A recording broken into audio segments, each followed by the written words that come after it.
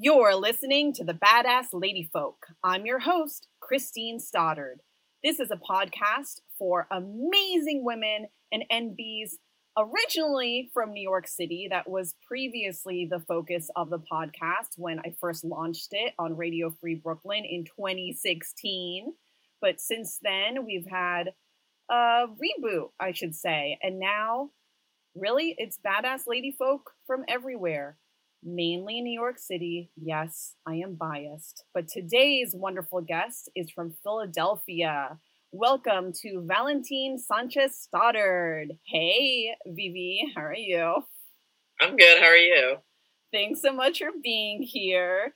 So, Valentine, they, them pronouns, is my little sibling, but is also an amazing artist, a visual artist, a graphic designer, a photographer, an activist, a visual arts educator, and I'm probably forgetting a few things, but definitely works at the intersection of visual arts and political identity and community activism. Would you say that's right? Or would you rather define yourself some other ways? No, I would say like you pretty much hit everything nail on the head, as they say. Yeah. So these days, Valentine is the arts coordinator for a nonprofit in Philly that serves people who were formerly homeless. But like I said, they continue making visual art and photography and are interested in curating and publishing work eventually as well. Has started to do a little bit of that. So, Valentine, could you talk about your art studio, Little Sanchez Studio? Tell me, what was the inspiration for founding that? Okay, so I guess, again, I've been doing visual arts since I can remember. I had always been really interested in having my own business of sorts, but again, keeping things kind of affordable for people. Little Sanchez Studio came about, I think, in 2019. That's what your website says. Yeah, the name came pretty fast. I just kind of wanted to do I did Little because I'm like the youngest of siblings, so I wanted to. That's why I kind of did it as like Little Sanchez again as like a family name. So I wanted to definitely include that. Yeah, I don't know. I guess it was just like for many years, a lot of people wanted to buy my artwork, and I thought of ways of how to do that. So it just kind of made sense to just, I don't know, vend at like local markets. And it's been honestly really, really fun because I've been able to meet a lot of local artists. I actually vended fairly recently at the Trans Art Mart at House of Yes in Bushwick. Yeah, Brooklyn. I think it was November or December. So yeah, it's been really cool. That's been my only out of state vending experience so far, but I'm really hoping to do that kind of work again. But yeah, honestly, just kind of make art and sell it, and also work in new mediums that I hadn't done before. It's I don't know. A lot of the time, I kind of just think of like, hey, how do I do this? This looks really cool. I'm gonna watch some like YouTube tutorials and like look at artists' work that I already like, and then just kind of, I don't know, do it in my own way. Yeah, figure it out.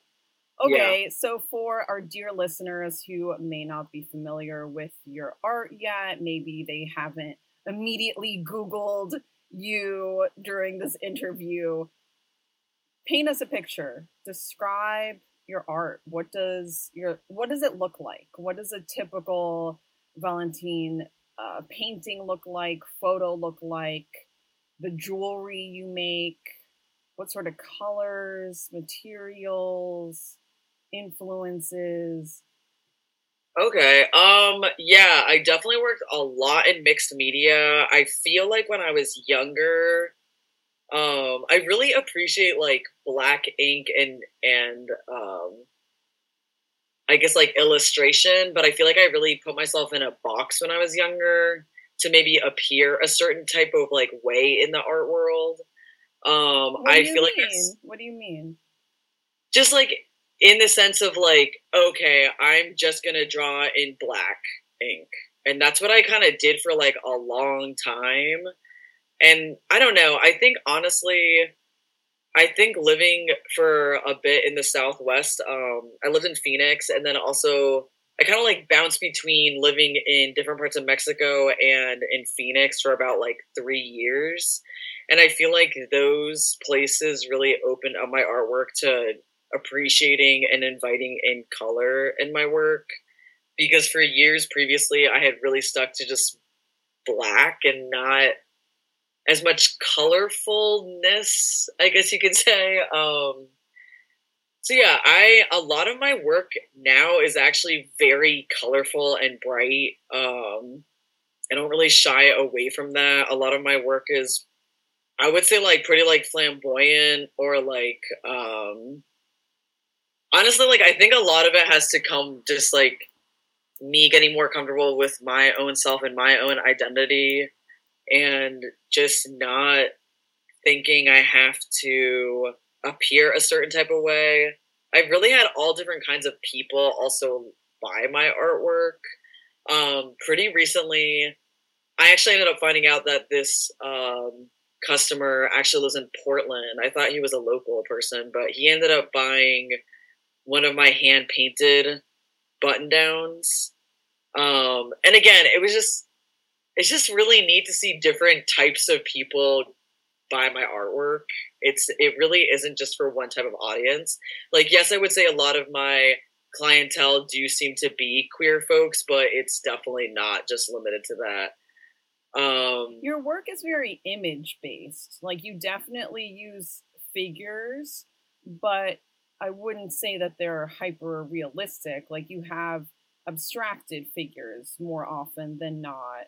Not pure abstraction. I just mean that you put your own spin on these figures. You're not drawing directly from life necessarily, that your imagination takes over and transforms the figure.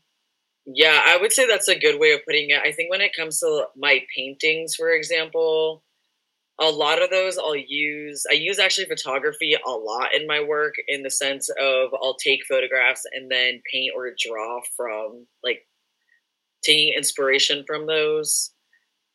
So for example, there's a painting that I did some years ago, which still is like a very popular painting of mine. A lot of people have bought prints of it, but it's called El Cipetotec, or El Grito Privado de Cipetotec. And I actually created that mixed media painting after coming back from El Salvador in 2018. It was my first time visiting, I guess you could say, the motherland. Yeah, our mother's from El Salvador, and yeah, we went to this really, really cool anthropology museum over there. And I think that was really compelling to finally see artifacts from, I guess, like Mesoamerican artifacts from, I guess you could say, more ancient times, because a lot of the time here in the US, I've barely seen anything from El Salvador. And part of it, I think, is it must be politically related, of why we don't really have that sort of exposure here in the US. Yeah, but it was so really, sorry to interrupt, just yeah. listeners, to catch you up. And this has come up on the podcast here and there over various episodes.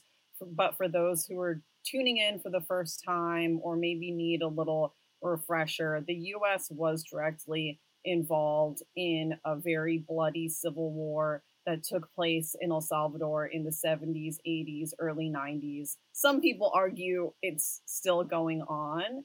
Definitely the aftermath of the war, which officially ended 92, I believe, uh, is felt, and it has really destroyed the country. Anyway, continue. You were. So my last guest, Fernanda Garcia, is Mexican American. Well, she was born in Mexico City, but she was raised in Houston. Her parents are Mexican, and we talked quite a bit about some of the overlaps as well as differences between Mexican and Salvadoran cultures. And I think listeners, if you're not already aware, Latin America is a diverse place and there are many different cultures. It's not just one culture. There are ties between the places, right? But it's not just one culture. Okay, so you went to the Anthropology Museum. I was with you. Yeah, no, and it was amazing. It wasn't super big, but I feel like they had a lot of stuff in there. Again, I feel like it was just really influential and honestly, I would say like mesmerizing to see that sort of stuff in real life.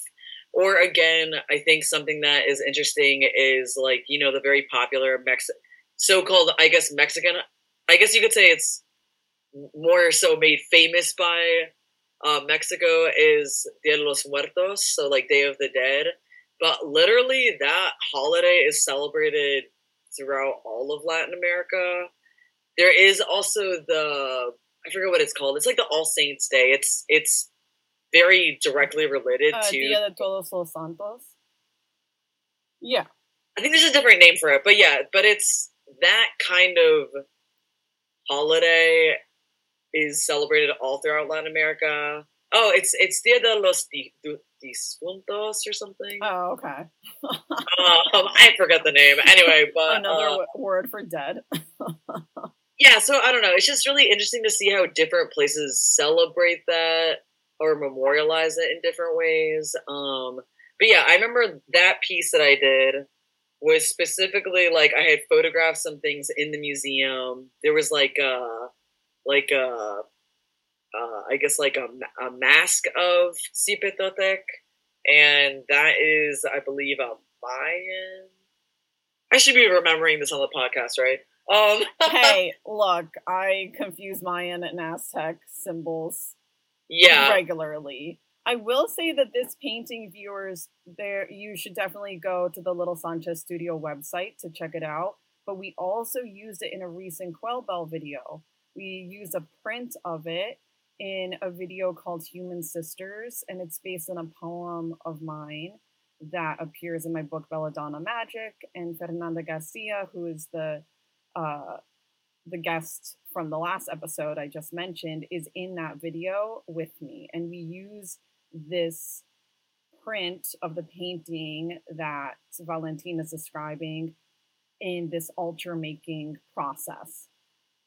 Yeah, so thanks for mentioning that. Yeah, it's very, again, a lot of my art does have plants in it because I love plants.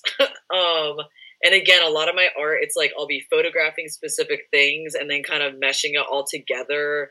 I guess you could almost say in a collage-like form. It'll be photos that I've taken, maybe photos from the internet of certain things that I want to be represented.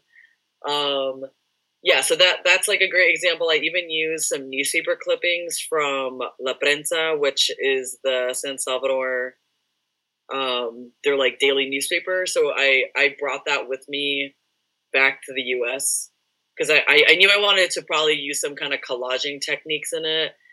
But that piece, a lot of people are like, oh, it's just so beautiful, but it's also like pretty heavy content because the newspaper clippings were kind of talking about how a lot of dreams that people have, a lot of things that people want to do, it feels like near impossible because of, again, as you had mentioned before, there's definitely, I feel like, a weariness that I have like felt a lot, and I actually used to also work with unaccompanied minors from Central America specifically. So it kind of seems to be a feeling or like a theme of that area of Latin America. I think because there has been so much warfare, and again, U.S. involvement. Really quickly for listeners who might not know or remember, could you explain what an unaccompanied minor is in terms of relatively recent immigration? Yeah, unaccompanied minors are youth that could be anywhere, like a child before the age of 18, and they may or may have not crossed the border by themselves or with a group of people, but basically, they have been separated and have been detained by ICE, but because they are not 18, they are put in shelters in different parts of the U.S. There are a lot of shelters, and I was working at one out in Arizona. Some of the students I had also worked with at this shelter had already been in the U.S., had been undetected for some years, and then were found, which is pretty wild.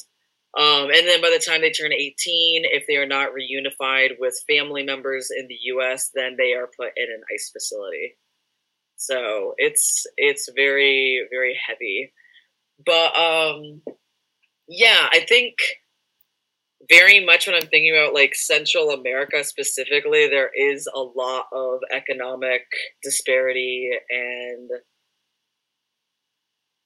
yeah, I don't know. I also worked with a lot of unaccompanied minors from Guatemala, and a lot of them were from Mayan communities. A lot of them spoke different indigenous languages, and it was also very like I worked with a student that was very much like, you're a woman. You don't go to school. We're gonna take you out of school. You're not supposed to. Why would you want to go to school or like get a higher education? Like that's not your role in society. So I really did work with like a lot of very diverse group of youth from that area. But I would say I've definitely noticed a heaviness and a wariness in terms of content for many of your paintings, but I've also seen a lot of playfulness. For sure. And joy. And I love that you do both, that it's not an either or. Earlier, yeah. Before this interview, I was looking at some of your watercolors of dancing cacti. Could you talk about that collection of work? Yeah, I think that I don't remember if I might have done that in Arizona or in Mexico, but yeah, again, a lot of my art I think has been influenced by, I mean, you could say like a lot of folk art, lots of things that I've seen, a lot of the art that I saw in Mexico was incredibly inspiring and still is very inspiring to this day. I think there's like a lot of humor in the art. I feel like there's so much like religious art, and there's a lot of like humorous art. There's a lot of inappropriate art. I feel like that you just kind of see out in the open. There's a lot of tongue-in-cheek art that I feel like I would see everywhere in Mexico. There's like something called nicho boxes is a great example. They're almost like little mini dioramas. They're usually like a mix of like miniatures and then like little paper mache and like maybe polymer clay. A lot of the time there'll be like little skeletons performing different duties like in daily life. Like I had a really funny one that was like, I guess like a bathhouse or like a bathroom, but it's like two naked ladies, like two naked skeletons with like huge tits. And it's like, there's like a lot of erotic undertones, and I feel like a lot of, I would say like in Mexican art that I've noticed, I feel like artists down there are like not afraid to question that kind of stuff. And so I don't know, I really like including those tones in my own artwork because I don't know, it's like, again, as I've gotten more comfortable in my own sexuality and my own like queer and gender trans identity, it's just like I'm not really afraid to talk about that kind of stuff or include it with my so-called serious artworks. Yeah, things like dancing cacti, and I've been actually last summer I was working at a queer camp for youth in upstate New York, and I'm hoping to actually return there this summer as an art director. Woo. But yeah. But there last year, a lot of so these are all teens basically, but they literally were so into, a lot of them were into like drag and theater and sewing and just like fashion and just like gender expression. And several of them really inspired me to just start sewing again. And that was something that I had not done since I was like 12 years old. Yeah. Could you talk about your plushies? Yeah, that's been super fun. That's been the main things I've been focusing on lately. I'm hoping to return to some painting again, but I've definitely more so been painting on like clothes and fabric and plushies. I own a lot of plushies of my own. Again, I love how fun they are. I love that it's not just for kids. I know I'm 31 and I know a lot of people like my age that are like not afraid to have that stuff in their house. But yeah, so I definitely am very influenced by Sol Lasso, who is a Salvadoran queer artist. I think that they live in Berlin now, but I had the pleasure of actually being tattooed by them when they were visiting Baltimore some years ago.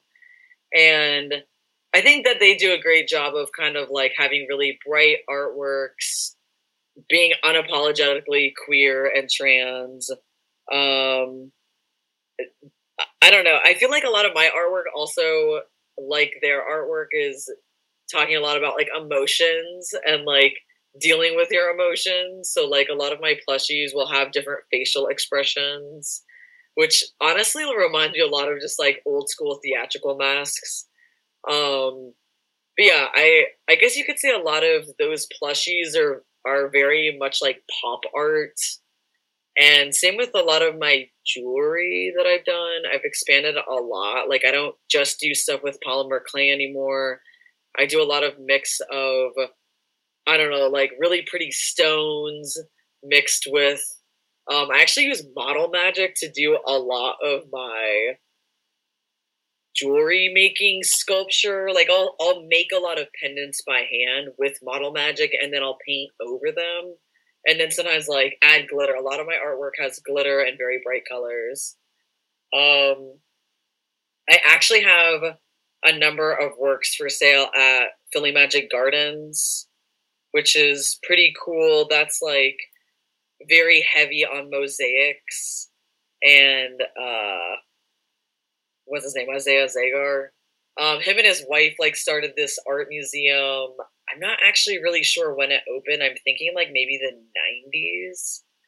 But there's like a lot of mosaics and a lot of their artworks. They work a lot with international artists, specifically, I would say from Latin America. But yeah, I have a number of like jewelry pieces for sale at that museum shop, which is pretty fun and cool to be included in that. Again, I like a lot of mixed media. I like a lot of recycled items in my jewelry. So like things like broken glass, I'll like use in kind of mosaic form. I also like using a lot of like miniatures and toys in my jewelry. And yeah, just kind of like repainting them or kind of making them feel like more of my own. I really have to make sure that they feel like I did something to alter something. Like I can't just have like, oh, I found this toy on the street, I'm going to make this into an earring, and that's it. I really have to feel like I had my hand in painting it or changing it, manipulating it in some way. I would love to shift the focus to your photography. I remember you studied photography at Virginia Commonwealth University, where we both went, where many guests on the podcast actually went or at least spent some time in Richmond, Virginia. And I remember you doing a lot of darkroom work, black and white work. How would you describe your photography today? Ooh, it has shifted a lot. It's honestly been very difficult. I have ADHD. I've been like diagnosed with it, and it totally makes sense.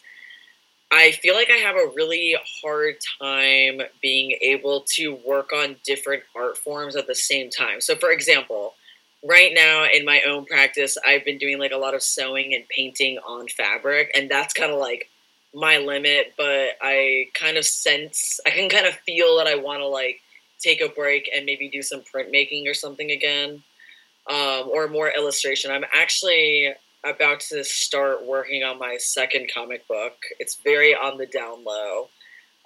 So I've been kind of inspired by one of my friends who just finished a comic of hers. So I don't know. For me, co-working on that kind of stuff is very, very helpful.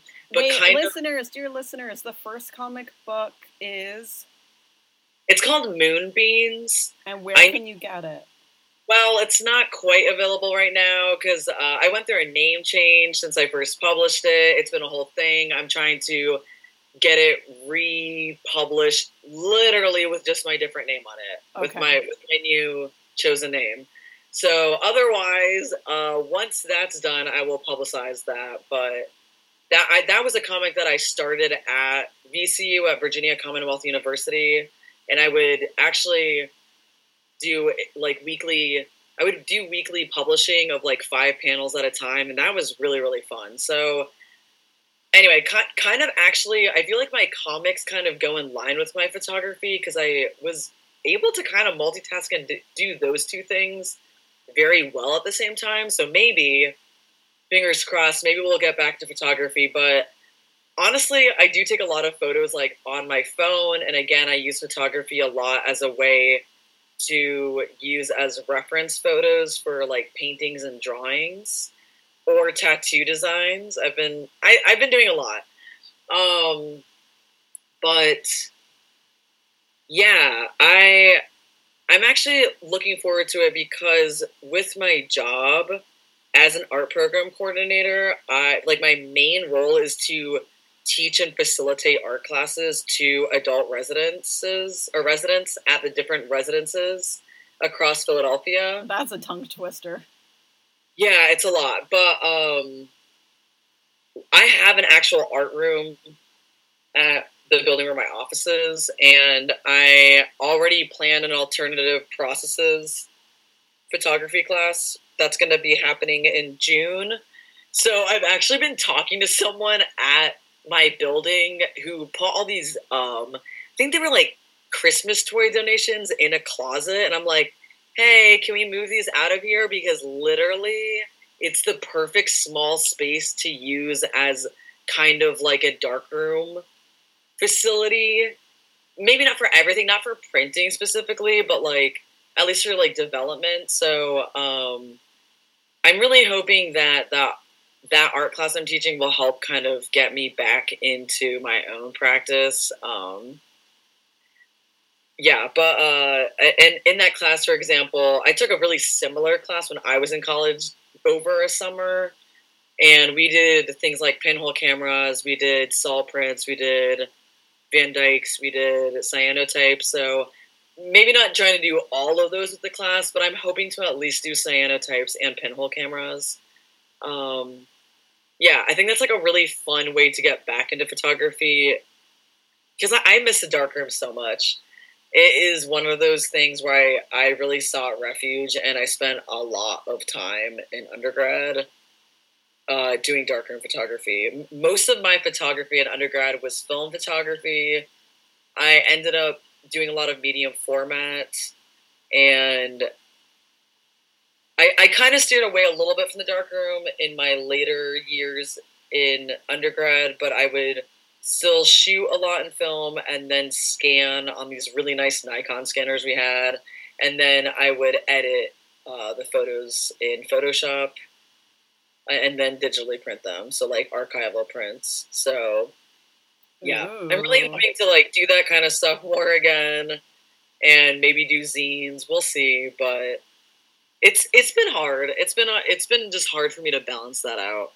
Yeah, but you're definitely flourishing, and you make beautiful, attention-grabbing kind of work. I wanted to end on the topic of art and activism and how it is that you try to bring these two practices together and why it matters to you. Yeah, I mean, honestly, like, I feel like all my jobs that I've had, even if they're not specifically like I'm an art teacher, I always have used art to connect with people. So as it can even be with like things like language barriers, again, with the students I worked with, because I was technically like a classroom teacher. Like, I taught the 4 core subjects in Spanish, and then we had in English. We had like an ESL type thing. But I taught in Spanish most of the time when I was teaching at that shelter. But I would always use my art to help teach, or then also do art activities, or just like use as like therapeutic kinds of activities. Just, yeah, again, sometimes just to try and bring like humor even into that classroom, because it could be really hard sometimes. Like, students would be coming back from like court hearings and be like very distraught, obviously, because also some of them, it's like Spanish wasn't even their first language. It was maybe like Quiche or Mam, which is one of the Mayan indigenous languages from Guatemala. So I would use art in that way. I also worked at like a rehab therapeutic center for teenagers also in Phoenix, and there I would use my art a lot to connect with those clients. And here in my time in Philly, honestly, I work a lot in general with like immigrant population. I guess you could say like disserviced folks. Like, last year I worked at a school in North Philly at an after-school program, and I did a bunch of art with the students at that school. They had like the schools here in Philly, and it's not even just here in Philly, but they barely have art in school. It's ridiculous. It literally makes you want to throw up. It's so disheartening and so like fucked up. So whenever I could do art, I would. And also, art's accessibility is really important for me in terms of like sometimes I'm just thinking of like disadvantaged like people. Like, so for instance, when I was working at I'll say this name out loud because I have worked a lot with this school, but Fleischer Art Memorial is like a public community based art school for kids like up through adults. And they work with all different kinds of populations. A lot of undocumented Spanish-speaking immigrants come to that space. A lot of also immigrants from Southeast Asia come to that space. There are like bilingual classes that are taught there. There's a lot. There's a lot going on. But when I was working there at one point, I actually worked on like a collaborative project with adult women that some of them were formerly from a nonprofit here in Philly that works with abuse, like survivors. So I would work with them on this big, large-scale recycled art project that was kind of like using recycled art, and then also their knowledge of like crocheting and like knitting and all that kind of stuff that, again, I think can be so overlooked. And this is with all Latina women. All of them were first generation, mostly from Mexico, some from Guatemala, some from Puerto Rico. And a lot of them did not consider themselves artists. A lot of my students in general, especially adults that I work with, don't consider themselves artists. They're just like, oh yeah, I'm just like making art to have fun. And I feel like it's just really important to like advocate for like material usage. And like, again, I've been making partnerships with different like local schools and places here that like my residents can do art classes at, because honestly, it's like a lot of people, it's like if you weren't born like white, like middle class, like a lot of people that I've worked with, because most people I work with are POC and Black, they I don't know. I think it must be something that's like taught from a young age, but it's just like they don't think that they have the right to be using like fancy materials or like going to something like art schools like frowned down upon. A lot of the time in like first generation like immigrant households, it can be really frowned down upon to be even into the arts because it's very much like you should be like a doctor or a lawyer. You have to do better than me, basically. But I really am dealing with all different types of folks. Like, and like, yeah, I've also very much worked with like POC and Black residents and clients and stuff that have like a renowned background in the arts and like have studied arts, maybe used to be art teachers, and then maybe something happened in their personal lives, and then they became homeless or had issues with addiction and maybe homelessness. So I really am working with all different types of people, and yeah, a lot of my work is just like, I don't know, it's like life happens. Life really happens. And like I'm actually like sober, and I've actually talked to a lot of residents that I work with that I'm sober, and they're always so shocked that I am. And it's just like, just because I look a certain way, or like just because a certain person looks a certain way doesn't mean that they haven't like gone through something, or they don't want to be able to I don't know, learn how to do something. Yeah, I love that you bring up so many topics and nuances about art and advocacy in terms of humor, in terms of feeling that you or someone deserves to take up space.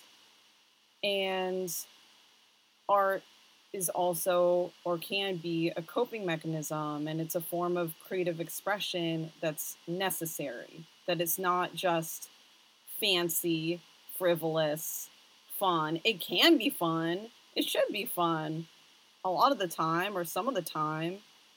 But you bring up so many topics that could easily take up multiple other episodes. But I wanted to thank you once again. My guest has been Valentine Sanchez Stoddard, based in Philadelphia, owner of Little Sanchez Studio.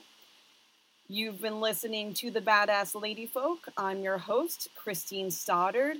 Please tune in next time. You can find us on Spotify, Apple, SoundCloud, quailbellmagazine.com, Radio Free Brooklyn, starting March 24th. Who knows? You could be listening to this right now on March 24th.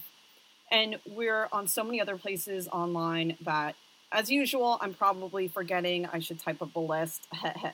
Maybe one day.